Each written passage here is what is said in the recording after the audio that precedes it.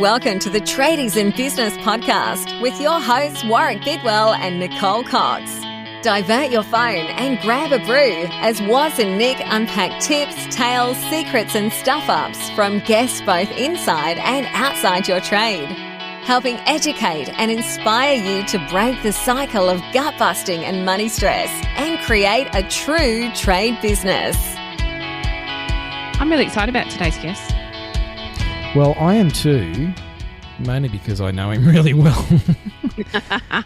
I'm really excited because when I grew up as a child, all I ever wanted to be was famous. And now you are, because you have been on Sky News.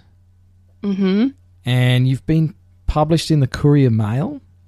Mm-hmm. I have. I still don't think I'm famous. And I say that with a on the end because, like, how did you do that? I just got lucky, really. Yeah. I guess. I don't know. So. Got lucky. But see, but I wanted to be super famous. I wanted to be like a movie star. Ah. Mm. No, that doesn't interest me. I have to No? memorize too many lines. I love that stuff. I can eat that up for breakfast. I can't remember my birthday, but I can remember lines. Well, my beautiful wife has only just managed to remember my phone number, so... But she doesn't need to know your phone number. It's in her phone. That's more a symptom of technology than it is about I think her so memory. So my wife's amazing. So your wife is amazing. I will also agree on that point. She has to be married to me. She really does. And to put up with your dad jokes. Hey, my dad jokes are good. Anyway, moving on from that. So you are kind of famous. You've been on Sky News. You've been in the Courier Mail. I've appeared on 2UE Radio Sydney and ABC Perth, giving comment. I've been published in a bunch of industry publications, and I know you have too. Mm-hmm. You and I are probably a bit used to that sort of stuff. Yes. And so today's guest is way more of an expert than you and I are. Mm-hmm. In that... He's actually a mate of mine. He's a CrossFit mate of mine. And he happens to be the sports editor for the Toowoomba Chronicle, which is one of the biggest regional newspapers in Australia, actually. Yes. And he has a long career as a journalist. He's worked his way up. And Gibbo and I were chatting recently, which gave me the idea to get him on the show, about stories and digital subscribers and, you know, how to get people engaged, basically. So I thought, well... who better to ask than a journalist?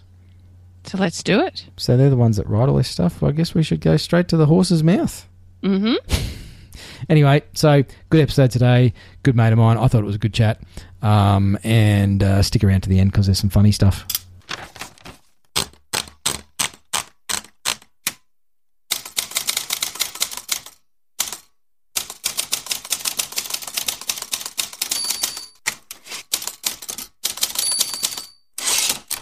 G'day and welcome to the Tradies in Business podcast. With me was and... me, Nick. Hey, Nick. How you going? Well, how are you, Was? Good, thanks. We're doing another one of these weird ones. I don't like Not because them, today's guest is weird. That would be a bit unkind. But you're in the Brisbane studio and I'm in the Toowoomba studio. Gosh, that sounds professional, doesn't it? I know. I love that we've accelerated our business to the point that we have 2 studios now. Yours is a much better looking studio than mine, and mine gets really hot. I have to turn the fan off, otherwise it makes a weird noise on the podcast. Yes, absolutely. Anyway, on the show today, I'm pretty excited about today's chat. He's currently sitting in my studio looking at the side of my head so I can look at you on the video.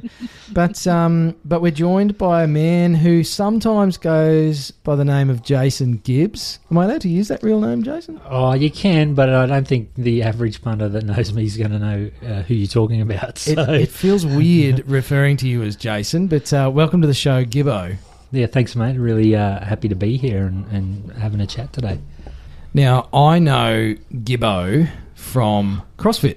So we're fellow CrossFitters, and I have the pleasure. I'm actually still wearing my coach shirt today. I'm the Friday morning guy these days, so I actually get to make Gibbo's life miserable some Fridays when he comes in and I'm coach on deck. But we're not talking about CrossFit today, which is unusual for CrossFitters. It is, so yeah. CrossFit. I bet it finds a way into the conversation. Oh, it's generally a core topic. Yes. Lots of stories from CrossFit, and that's really what I wanted Gibbo to come and talk to us about today, Jason, is stories and the media, because I'm going to let you intro yourself, Jason, and while I bash the mic stand there and give everyone a headache. So can you tell our listeners a bit about yourself, mate? Who are you? What do you do? And what the hell are you doing here? Well, as you said, my name's Jason Gibbs, but the majority of people know me as Gibbo, especially my best friends. If you ask for Jason, they won't have a single clue who you're talking about. But my profession, I've been a journalist for 15 years, and I've covered everything in that time. I cut my teeth at Kingaroy as a cadet out there, looking after the agricultural rounds when I first started off, so a lot of farming and cattle, even red claw, I think they call it out there, which is crayfish. There's a couple of big farms out there that they used to where they used to grow that kind of stuff near the dams, and then they ship it off all around Queensland to be sold in seafood restaurants. But out there, agriculture, farming. Did some pretty big court stories when we had a armour guard get robbed by some guys with some big shotguns. Would have been big news in K-Town, mate. It was big news. Unfortunately, I missed it all going down. It was only about 100 metres away from my house. Oh, it wasn't your neighbour or something, was it? No, it wasn't. It was a couple of young blokes from out the back of nowhere. Yeah, right. Also did a lot of sport, and more recently, I've moved back to Toowoomba, my hometown, and I'm now the sports editor at the Toowoomba Chronicle, where I'm covering everything from local under-6 football to some of our big-name stars that are, making splashes on the world stage. So, Gibbo, tell me, what's the difference between an editor and a journalist? And do I even have the technology or the terminology right? You do have the terminology right. The big difference, I guess, is that I get to work with a little bit of a team. As a sports editor, I'm left to my own devices to an extent, but I have a team of two. And, I guess professionally I consider myself to be no more superior than the two guys that I've got working underneath me. But sure. The big thing is I come in and they throw some story ideas at me, and I pick and choose what we want to get into the next day's paper. And then we talk about a few things like obviously our internet presence has increased a lot in the last few years, so it's not just pure print and photos anymore. We're looking at audio and video that we put online. So the story that you see in the paper might be a little bit different to the one that we have online because we have those extra elements. And that's part of my job as well. I might say to either of my journalists that work underneath me, let's grab a video at that interview, or, why don't we do a little bit of audio? And in those cases, it's pretty much just recording what we're asking the talent or the person that we're speaking to. Sure. And we put that up online with a video and audio. But it's the big difference is that coordination thing. I have a team and I work with them to, set deadlines and priorities and things like that. So, mate, just jumping in there and cutting my co-host off, what would you be doing if you weren't doing this? What would I be doing if I'm not doing this? I'd like to think that I'd still be writing in some capacity. That was a passion. When I went through high school, I always dreamed of being a teacher, but I actually had a Year 10 English teacher that told me, no, that's not you. Oh, wow. What was that based on? Oh, basically, I think... Were you shit at English or what? No, it was... like I said, I wanted to be a teacher, but she sort of said to me once she'd cracked the shell a little bit, because I was a little bit resistant in Year 10, 11 and 12, she said, you're a great writer, that's where you need to focus your energies.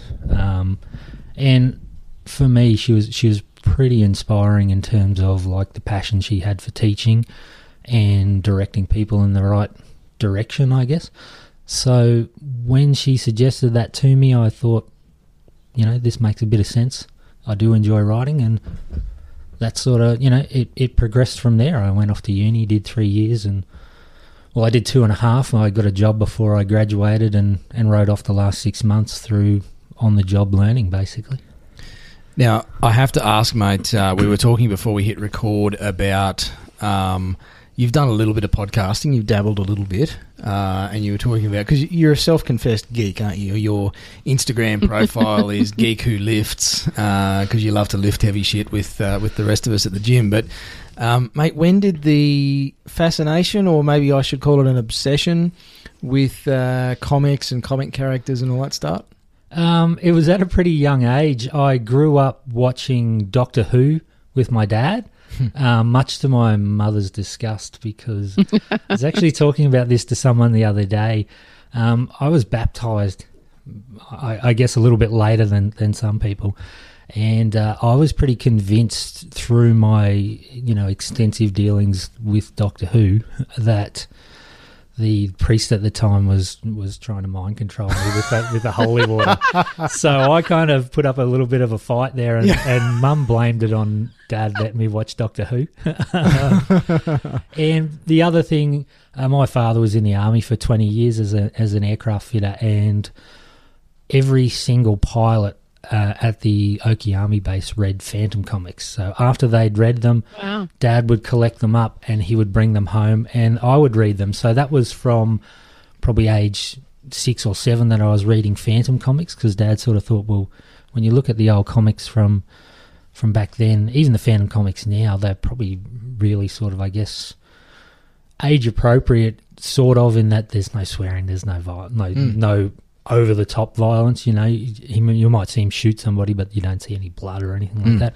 Yep. So, that was a really young age, Doctor Who and Phantom comics, and it just progressed from there to my wife might say unhealthy obsession now.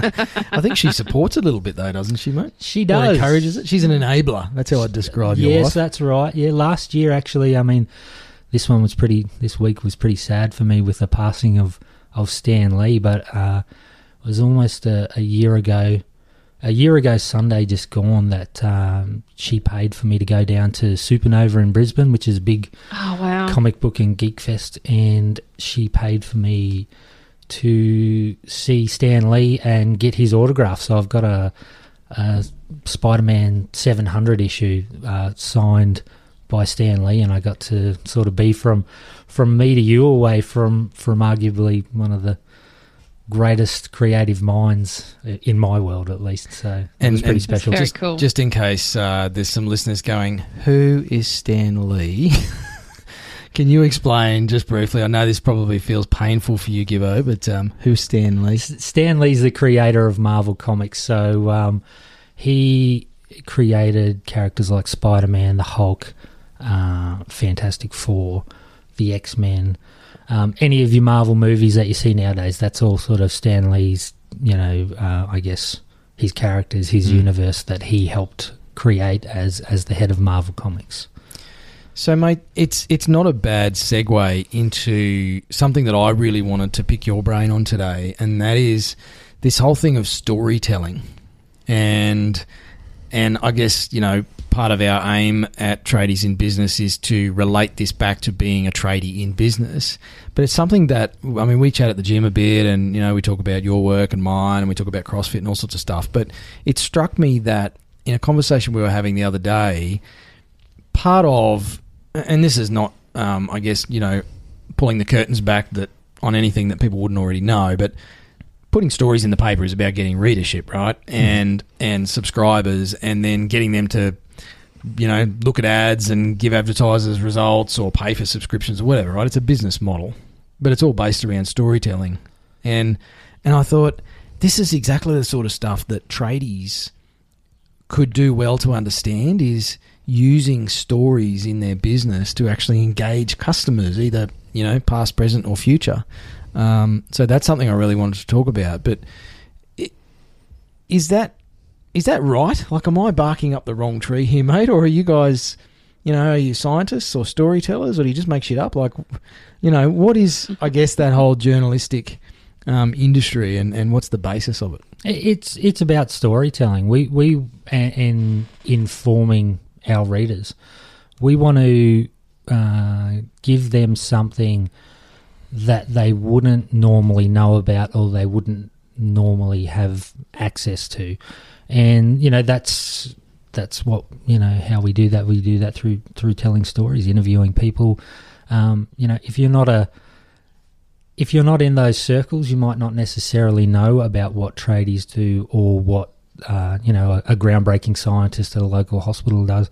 So we seek out those stories and we put them in the paper so that people who aren't in those specific circles can find something new and interesting.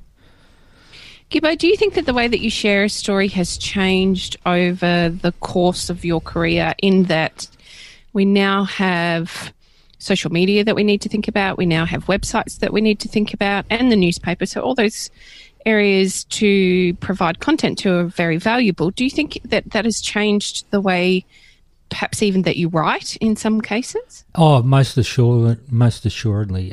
We used to, when I was in university, we wrote on like an inverted pyramid style of plotting things out. So basically you had all your big important points right there in the first paragraph, and as you worked through the story, things got less important and I guess less, for want of a better word, imaginative.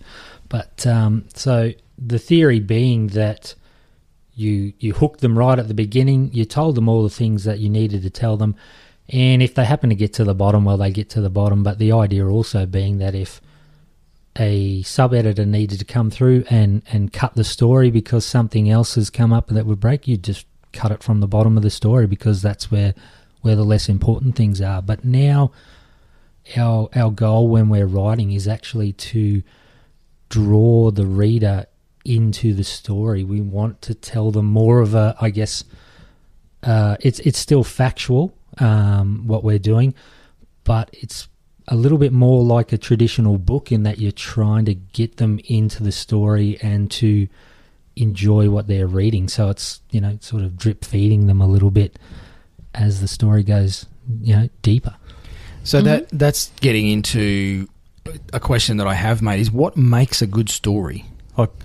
And I guess, thinking about a tradie listening to this as someone who's got a business, they're dealing with customers, listeners, you might be thinking, what the hell has this got to do with marketing my trade business? But the reality is that humans love stories. I mean, Netflix is massive because we love a good story and we love drama and all that sort of stuff. We're addicted to it. But what makes a good story? Is there a structure to it, or is it just like, does it just happen? What makes a good story, I think, is the information that you've got in it.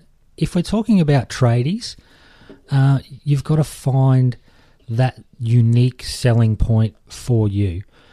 Often we'll speak to people if it's in relation to some kind of business, and they always say that, no job is too big or too small. We I'm cringing as you say that, mate. We give 100%, and our workmanship is the best quality around. But that is something, I guess, that you could argue every single business has as their core. So what you need to do, I think, is sell what is unique about you, and that's not the quality of your work, unless we're talking about something that's like, there's actually a few leather companies here in Toowoomba that have met the standards so that they can put their leather seats into some pretty high-end European sports cars. So they sell their leather on. That kind of standard is obviously quite a unique point about their business, but when you're saying no job is too big or too small, or we give 100%, we could argue that that's the same for every single business. So you've got to find what's unique about you and make that your selling point, and that's where the good stories come from, those unique traits and quirky little bits of information. So do you think there's any value to creating a story about who you are in the business. So sharing more about who you are, how you came to be in your trade business, why you're a tradie, why you do what you do. I think there's certainly some value to that because, you know, in my dealings with tradies, I'm often sort of sold on the vibe that I get from that person.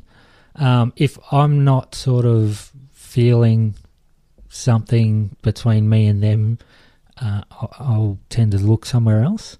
Yes. And, you know, and that to me, you know, some people are just worried about cost, but for me, I'm looking at who they are as a person. You know, I've had the same mechanic for 20 years, and we found him because a friend recommended my dad to him, and we went there, kicked off with the guy straight away, and just went, yep, this is a guy that we want.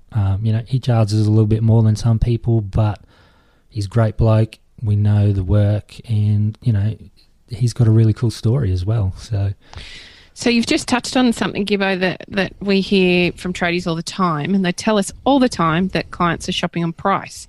And I don't agree. Yep, I do believe that there's a section of the community that's shopping on price, but I believe that most of the community are actually shopping on a connection or an engagement that they've had with a business, and that's how they're making their choices. And you've just, to me, said exactly that, in that you said that your mechanic charges a little bit more, but you have that connection with him. And that is, in my opinion, very easy to build with a story, telling your story, telling people who you are and what you're doing.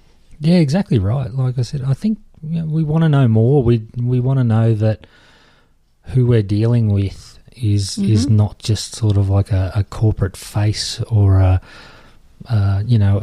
copied sort of entity. I think you want that connection, and that's where, you know, we come into our fore as journalists. We want to build that connection between our readership and the greater community that we sort of, you know, share our papers with. So I've done a couple of courses over the years about, you know, how to get in the paper or onto radio and how to deal with the media. It's like they almost paint, and they're usually run by ex-journos or contributors that almost paint the media as this monster that you've got to tame and figure out how to, you know, pander to it to be able to go and swim in that pond with all these sharky journalists that are going to eat you up, you know.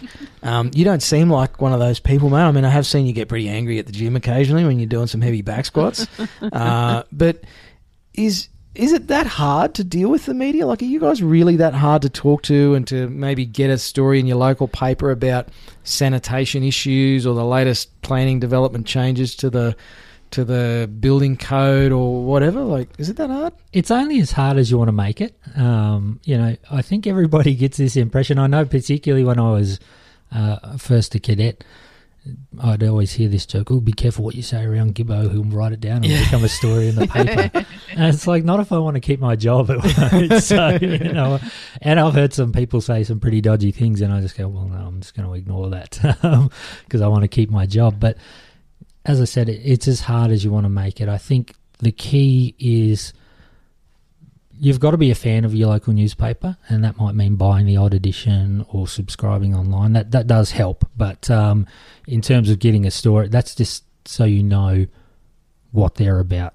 You can see the big issues that your newspaper or your community deals with or follows.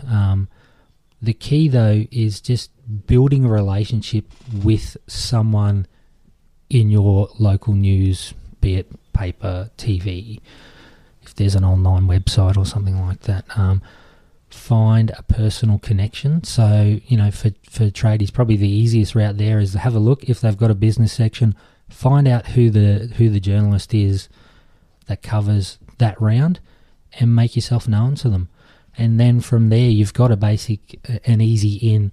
You know, we get thousands of emails to our general email account every day. We've got politicians, community groups, individuals, you know, organisations, all that kind of thing. But the key is building a personal relationship with someone in your news room, and just doing the best that you can to foster that relationship. It might not pay off straight away. You know, you might ring up and say, hey, I want to get this story in the paper.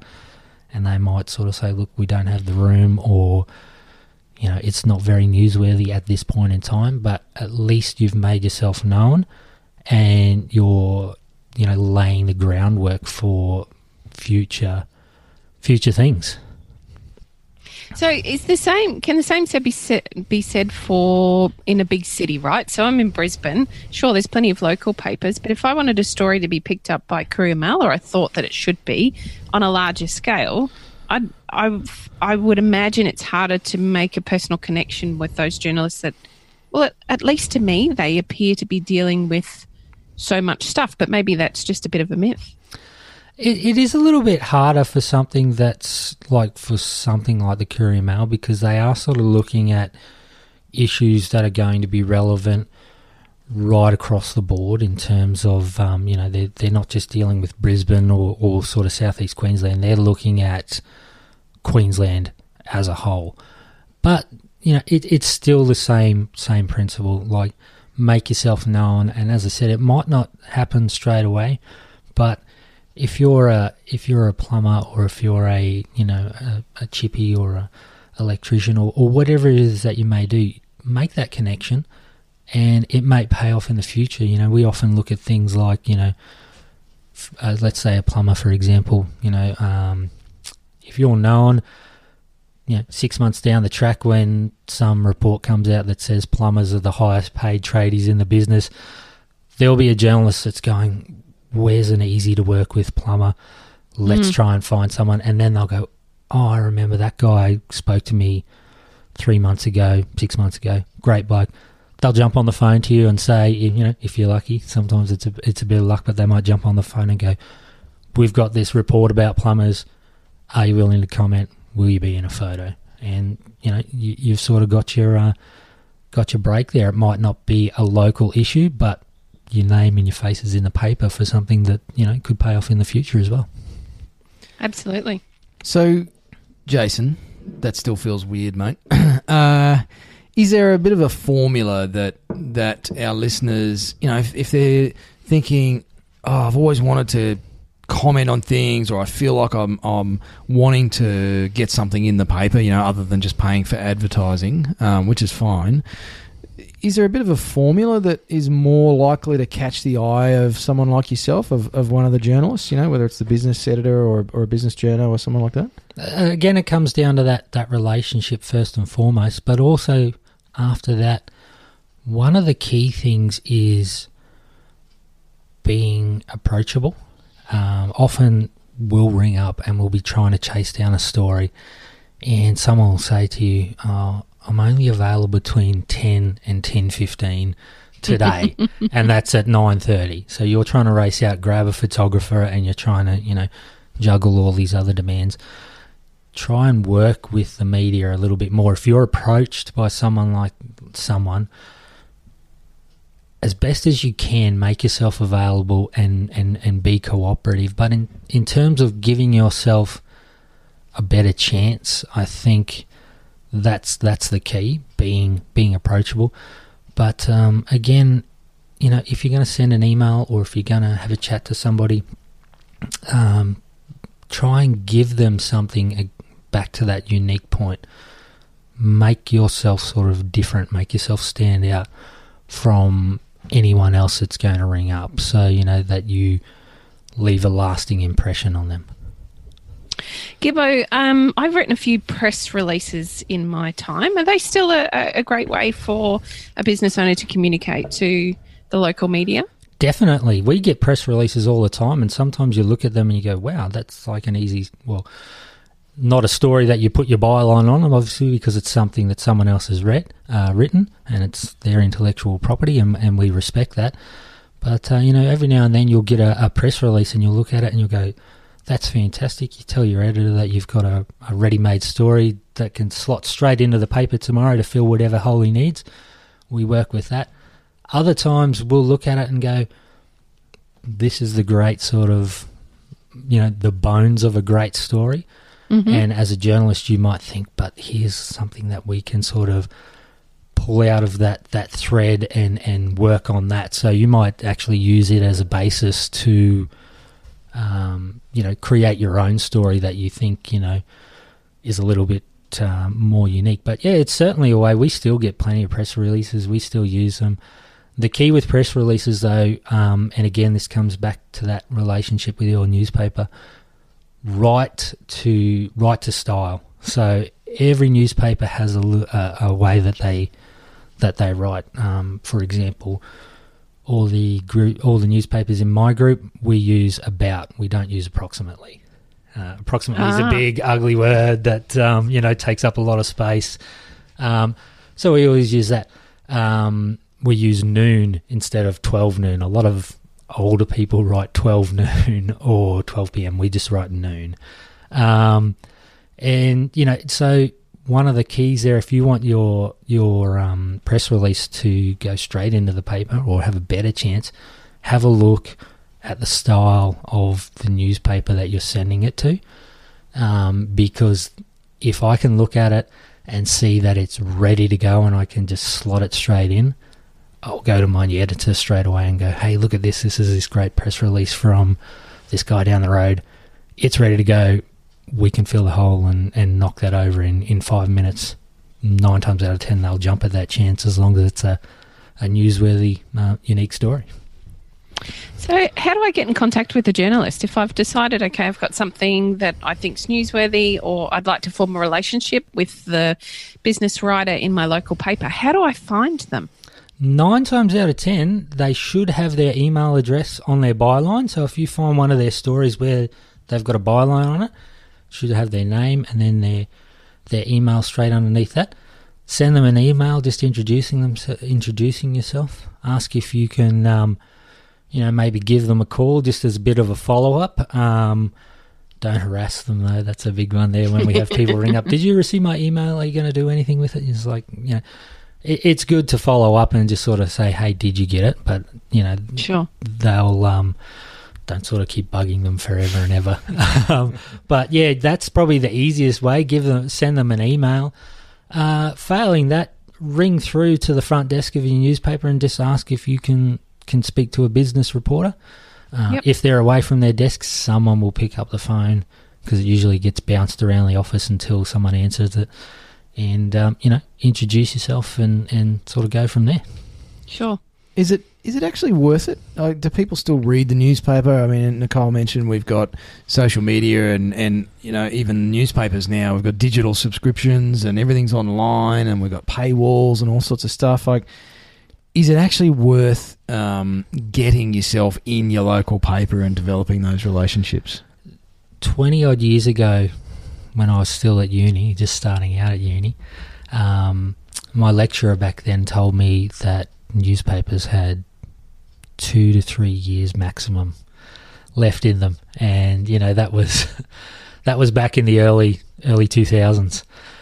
He said, they'll be gone by 2005. We won't be reading newspapers anymore. It'll all be digital, or we just won't be reading that kind of stuff anymore. We'll have websites and blogs to look at things. So I think it's worth it, mainly because, as I said, that was something he was a very experienced media man who had moved into, the university circle.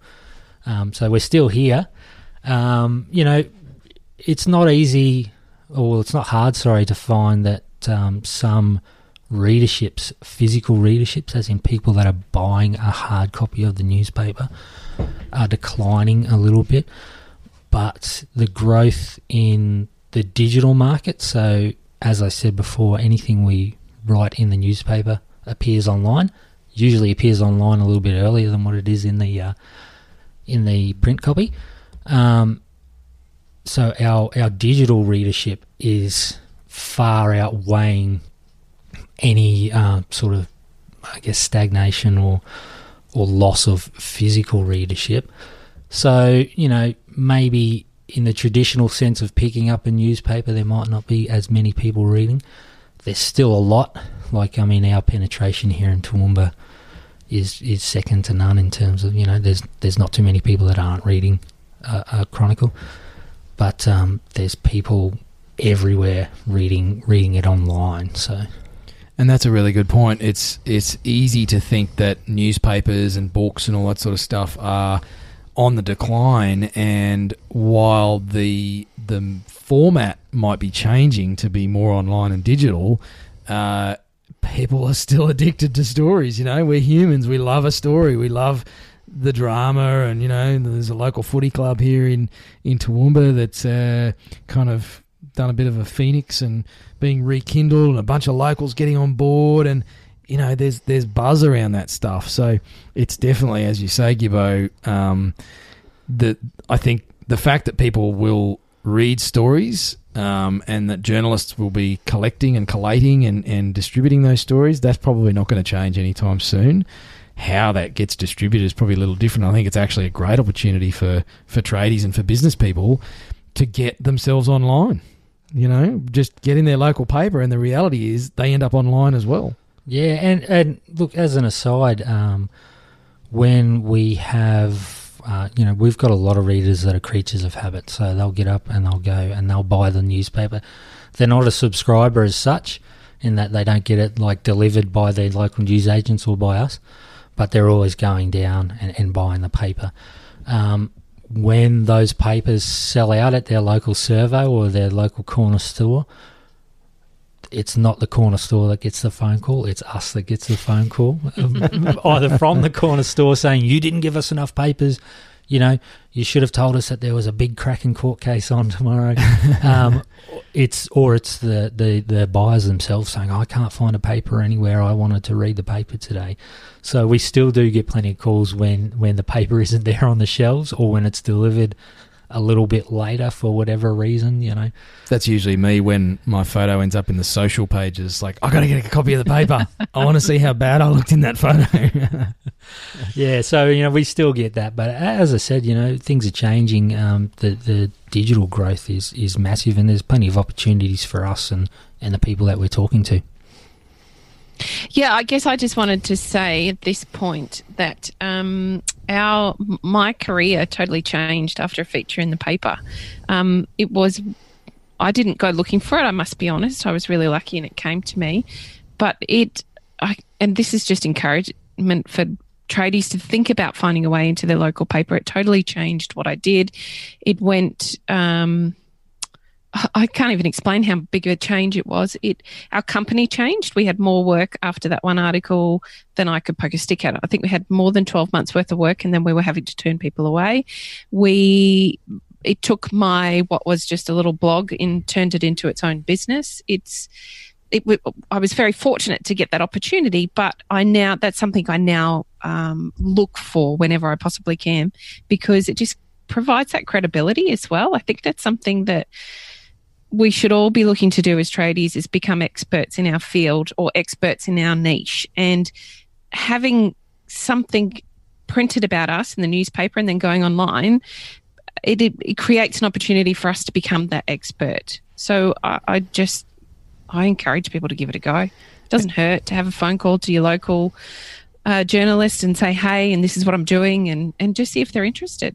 Yeah, exactly. Because you can then recycle that article that was published. Absolutely. And you should be telling everybody about it. Post a image of that on your own social media channels. Find the digital, subscribe to the paper online, find the digital article and share the crap out of that. It's like that's showing that you had the wherewithal to actually get in the paper, and there's still this perception that anybody seen in the media knows what they're talking about, and that's right. It's not entirely true. As journalists too, we encourage that sharing. Every time I write a sports story for my paper, I email it to the people that are involved in that story, and I ask them to share it on their Facebook page. I ask them to share it on Instagram. I ask them to put a link to it on their website. We're proud of our work that we're doing, and we want to promote people in the community. So it's actually something that we really encourage. Get it out there. Every time I go up to the cafe from work, one of the girls there, or she's related to the people that own it. She's a footballer. She plays for the Brisbane Roar in the W League. Every time I write a story, they clip it out, they contact it, they stick it on their wall. Makes me happy. But everyone sort of walks past and they go, oh, wow, that's, I didn't know that you were related to that girl that plays for the Brisbane Roar. And I think sometimes it might get them a little bit of extra coffee sales because they think that there's someone famous there. But, yeah, that's certainly something we encourage, sharing those links. If we write a story about you, put it wherever you like. It helps you and it helps us as well. I know I've been into a number of businesses where, they've had write-ups done on them in their local paper, whether it was, they were finalist in a business award or they did something for a charity or they were broken into even, and they have those clippings on the wall, and I find myself as a consumer standing there actually looking at them and going, wow, these guys they're well known. There's still that perception, and even I know how the industry works, I know how all that stuff works, and I still look at that and think, well, you know what, they put themselves out there, they were organised enough, they got the journos out or they contacted them or something, they must be a good business, right? They must know what they're doing, and it's just, there is that perception amongst consumers, basically. Do you think on that is there any truth to the older adage that any publicity is good publicity? Well, it depends if you're wearing clothes, I guess. Yeah, depends which end of the scale you're on there. But exactly. Look, I think we can probably look at that and say there's a way that you can, I guess, shape things a little bit in terms of if something, you don't obviously want to wish this on anyone, but if something does go wrong, if you're in trouble for something, whatever it may be, I personally think the worst thing that you can do is clam up and not talk. If a journalist rings you up and says, we heard that you've been underpaying your staff, or that some of your work is a little bit dodgy, and that council's investigating you, have a chat. You don't have to say a lot, but at least give them something. I think there's nothing worse than when you get to a bottom of a story and you say, Joe Brown was contacted by the Toowoomba Chronicle or by the local newspaper and declined to comment or was not available for comment. Guilty. Guilty as charged. Say something. It doesn't have to be a lot, but at least answer the phone call, at least give them something a little bit to work with.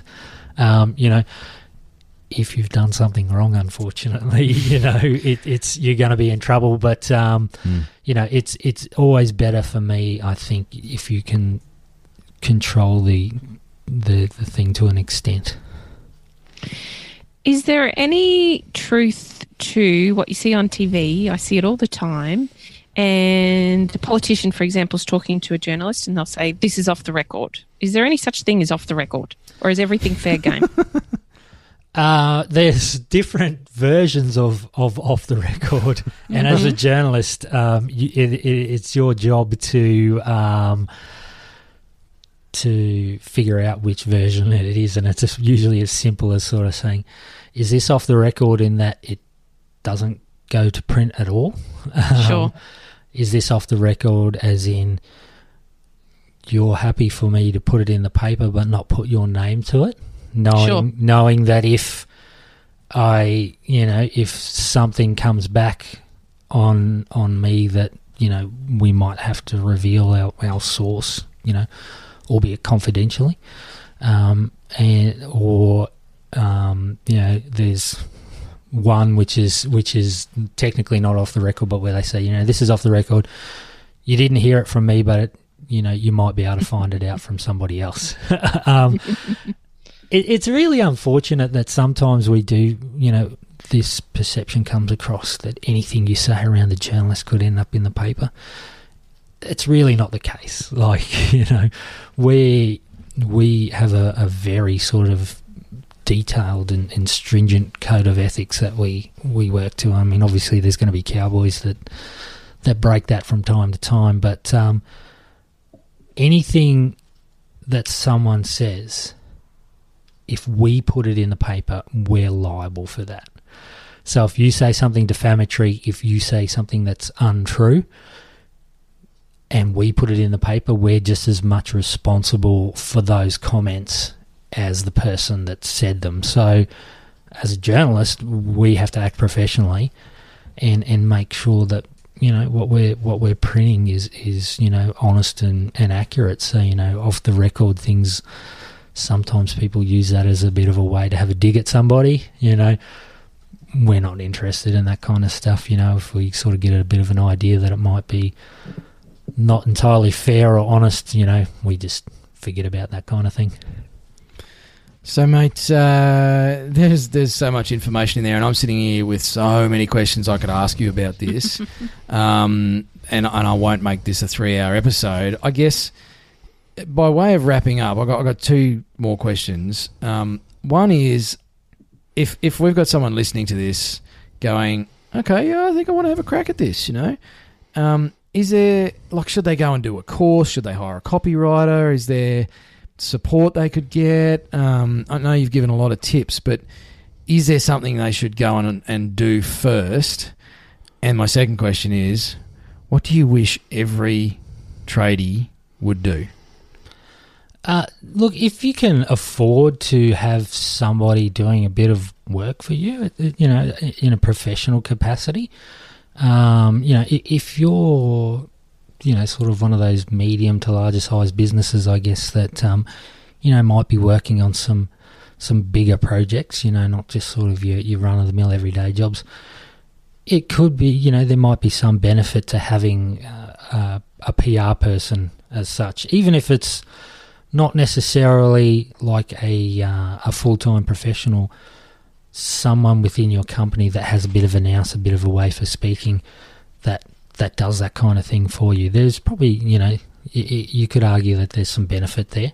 I don't think it's necessarily a necessity, though, you know, for tradies. I think just as long as, you know, you're passionate about what you're doing and you're responsive and sort of professional with the media, you know, like I said, just keep working on those relationships. They won't pay off straight away necessarily, but it will work out in the end, you know, or it should work out in the end. The other thing, as I said, and I've talked to you about this a fair bit, when you're dealing with people, and I think this is something that every tradie should already be doing anyway, if you're dealing with the media like you're dealing with a client or a business partner, return your phone calls. Yes. Simple stuff, eh? Somebody leaves a message for you, ring them back. Even if you're busy and you know that you can't speak to them, ring them back. That's a really big one. You know, there's nothing worse than sort of thinking you've lined up a story and someone says to you, okay, you can call me tomorrow at 10 o'clock. So you call them at 10 o'clock and they say, oh, I'm a little bit busy. Okay, if you're busy, that's fine. We understand. If you say, call me back in an hour, make sure you call, like when they call you back in an hour, answer the phone. You know, that's something I think every tradie should probably be doing that anyway. You know, if you're not returning your phone calls, I think you're probably missing out on a bucket load of business. But that's probably the biggest one, is just returning phone calls. Or if you say, alternatively, if you say, I'm busy right now, I will call you back, call them back. Don't go away and forget about it and then ring them the next day, because the next day I've already found something to fill the hole in the paper and you've missed your chance. So call people back or answer your phone. I've got one final question. Who is your favourite comic character? Spider-Man. Straight out, flat. Yeah, Spider-Man. if I could get my leg up a little bit higher, We'll put a photo on the website in the show notes. It's definitely Spider-Man tattoo. The crazy thing being that I have like a morbid fear of spiders. I know, it's this weird paradox with you, mate. So my chances of being Spider-Man are pretty slim, because I'll never be near a radioactive spider. You know, when we're moving things around the house, actually not too long ago, I was helping my wife move something out of the car, a chair or something like that. She just kept backing me back, like, out of the car, and I thought, all right, I'm like, well, you should be turning now to head towards the door. But, she was backing me back towards a spider web she could see hanging from a tree, knowing full well that I'd, have a fit and do the invisible karate man type thing, just like chopping away at it. I dropped the chair and, not very far. Obviously, it was just a long, awkward chair, but table. Sorry. But, yeah, she sort of took great delight in that. Other things like, I was a little bit late to the gym this morning because some spiders have made their home on my veranda, so I had to negotiate the front veranda, get around all the spider webs. So you're okay with Spider-Man, just not spiders. Exactly, yeah. If I can somehow gain those powers without being bitten by a spider, that'd be great.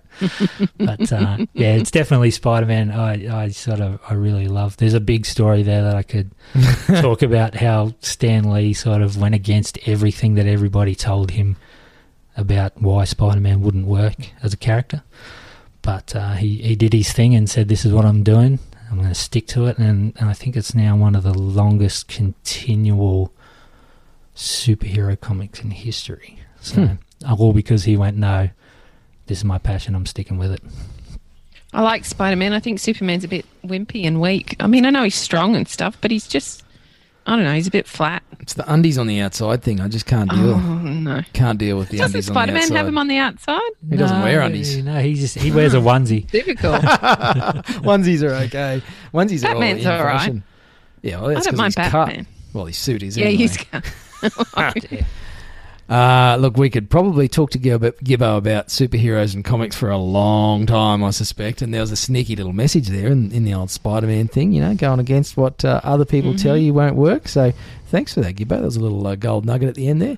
It is a gem. Mate, I do want to give a quick shout out to the fact that apart from being the sports editor at the Toowoomba Chronicle, which is a pretty good gig, mate, I have to say, I was pretty stoked for you when you got that promotion, essentially, and it's very impressive. But you're a writer, obviously, and you have a blog as well. I do. So can you just tell our listeners, if they do want to go and find out more about the man who is Gibbo, otherwise known as Jason Gibbs, or your blog, mate, what's the best way to do that? On Facebook, I haven't updated in a little bit while because I've been a bit slack. But on Facebook, we've got the Kettlebell Press, which is where I sort of write more about my personal CrossFit journey. Some of those discussions we've had whilst I'm lying on the floor gasping for breath, I've then gone and written down. Alternatively, a great little company that, I'm a big fan of, Fortify Gear, Fortify Gear, Gear. They're a local Brisbane business that does some fitness gear, knee sleeves and things like that. I've actually started writing for them recently. There's some of my blogs there as well. There's a little bit about me and just a little bit about CrossFit and life in general there, where you can get a bit more of a taste for my writing as well. Good stuff, mate. Well, we'll put the links to your blog and to Fortify Gear in the show notes. So, listeners, make sure you go to tradiesinbusiness.com.au and check out today's episode with Gibbo. We'll put the links in there, and I'll snap a quick photo of his very impressive calf and his Spider-Man tattoo, and we'll put that in the show notes as well, so you can see how serious this guy is about Spider-Man and Stan Lee. So, mate, thanks very much for your time today. It's been awesome having you in the Toowoomba studio. Thanks, Gibbo. Cheers, I really enjoyed it. That's good, mate. And go and talk to your local paper. Go talk to your local journo. Find out who they are. Go buy a local paper. There you go. That might be something new. And get their email address and send them a press release. Or if you've got an idea for a story, just hit them up. You might be surprised. I know I've been published a few times. I've been on Radio 2UE and ABC Radio over in Perth, just commenting on things because I stuck my hat in the ring and they went, oh yeah, this guy's got something good to say. So sometimes it can be that easy. It's not as scary as it sounds. Definitely. And you're not a scary looking guy, Gibbo. No, far from it. Except when you're in the gym. Yeah. All right, well, thanks again, mate. Appreciate your time. Cheers. You've been listening to the Tradies in Business podcast with Warwick Bidwell and Nicole Cox. Find out more about today's guest, tools for your trade business, and other cool stuff at tradiesinbusiness.com.au.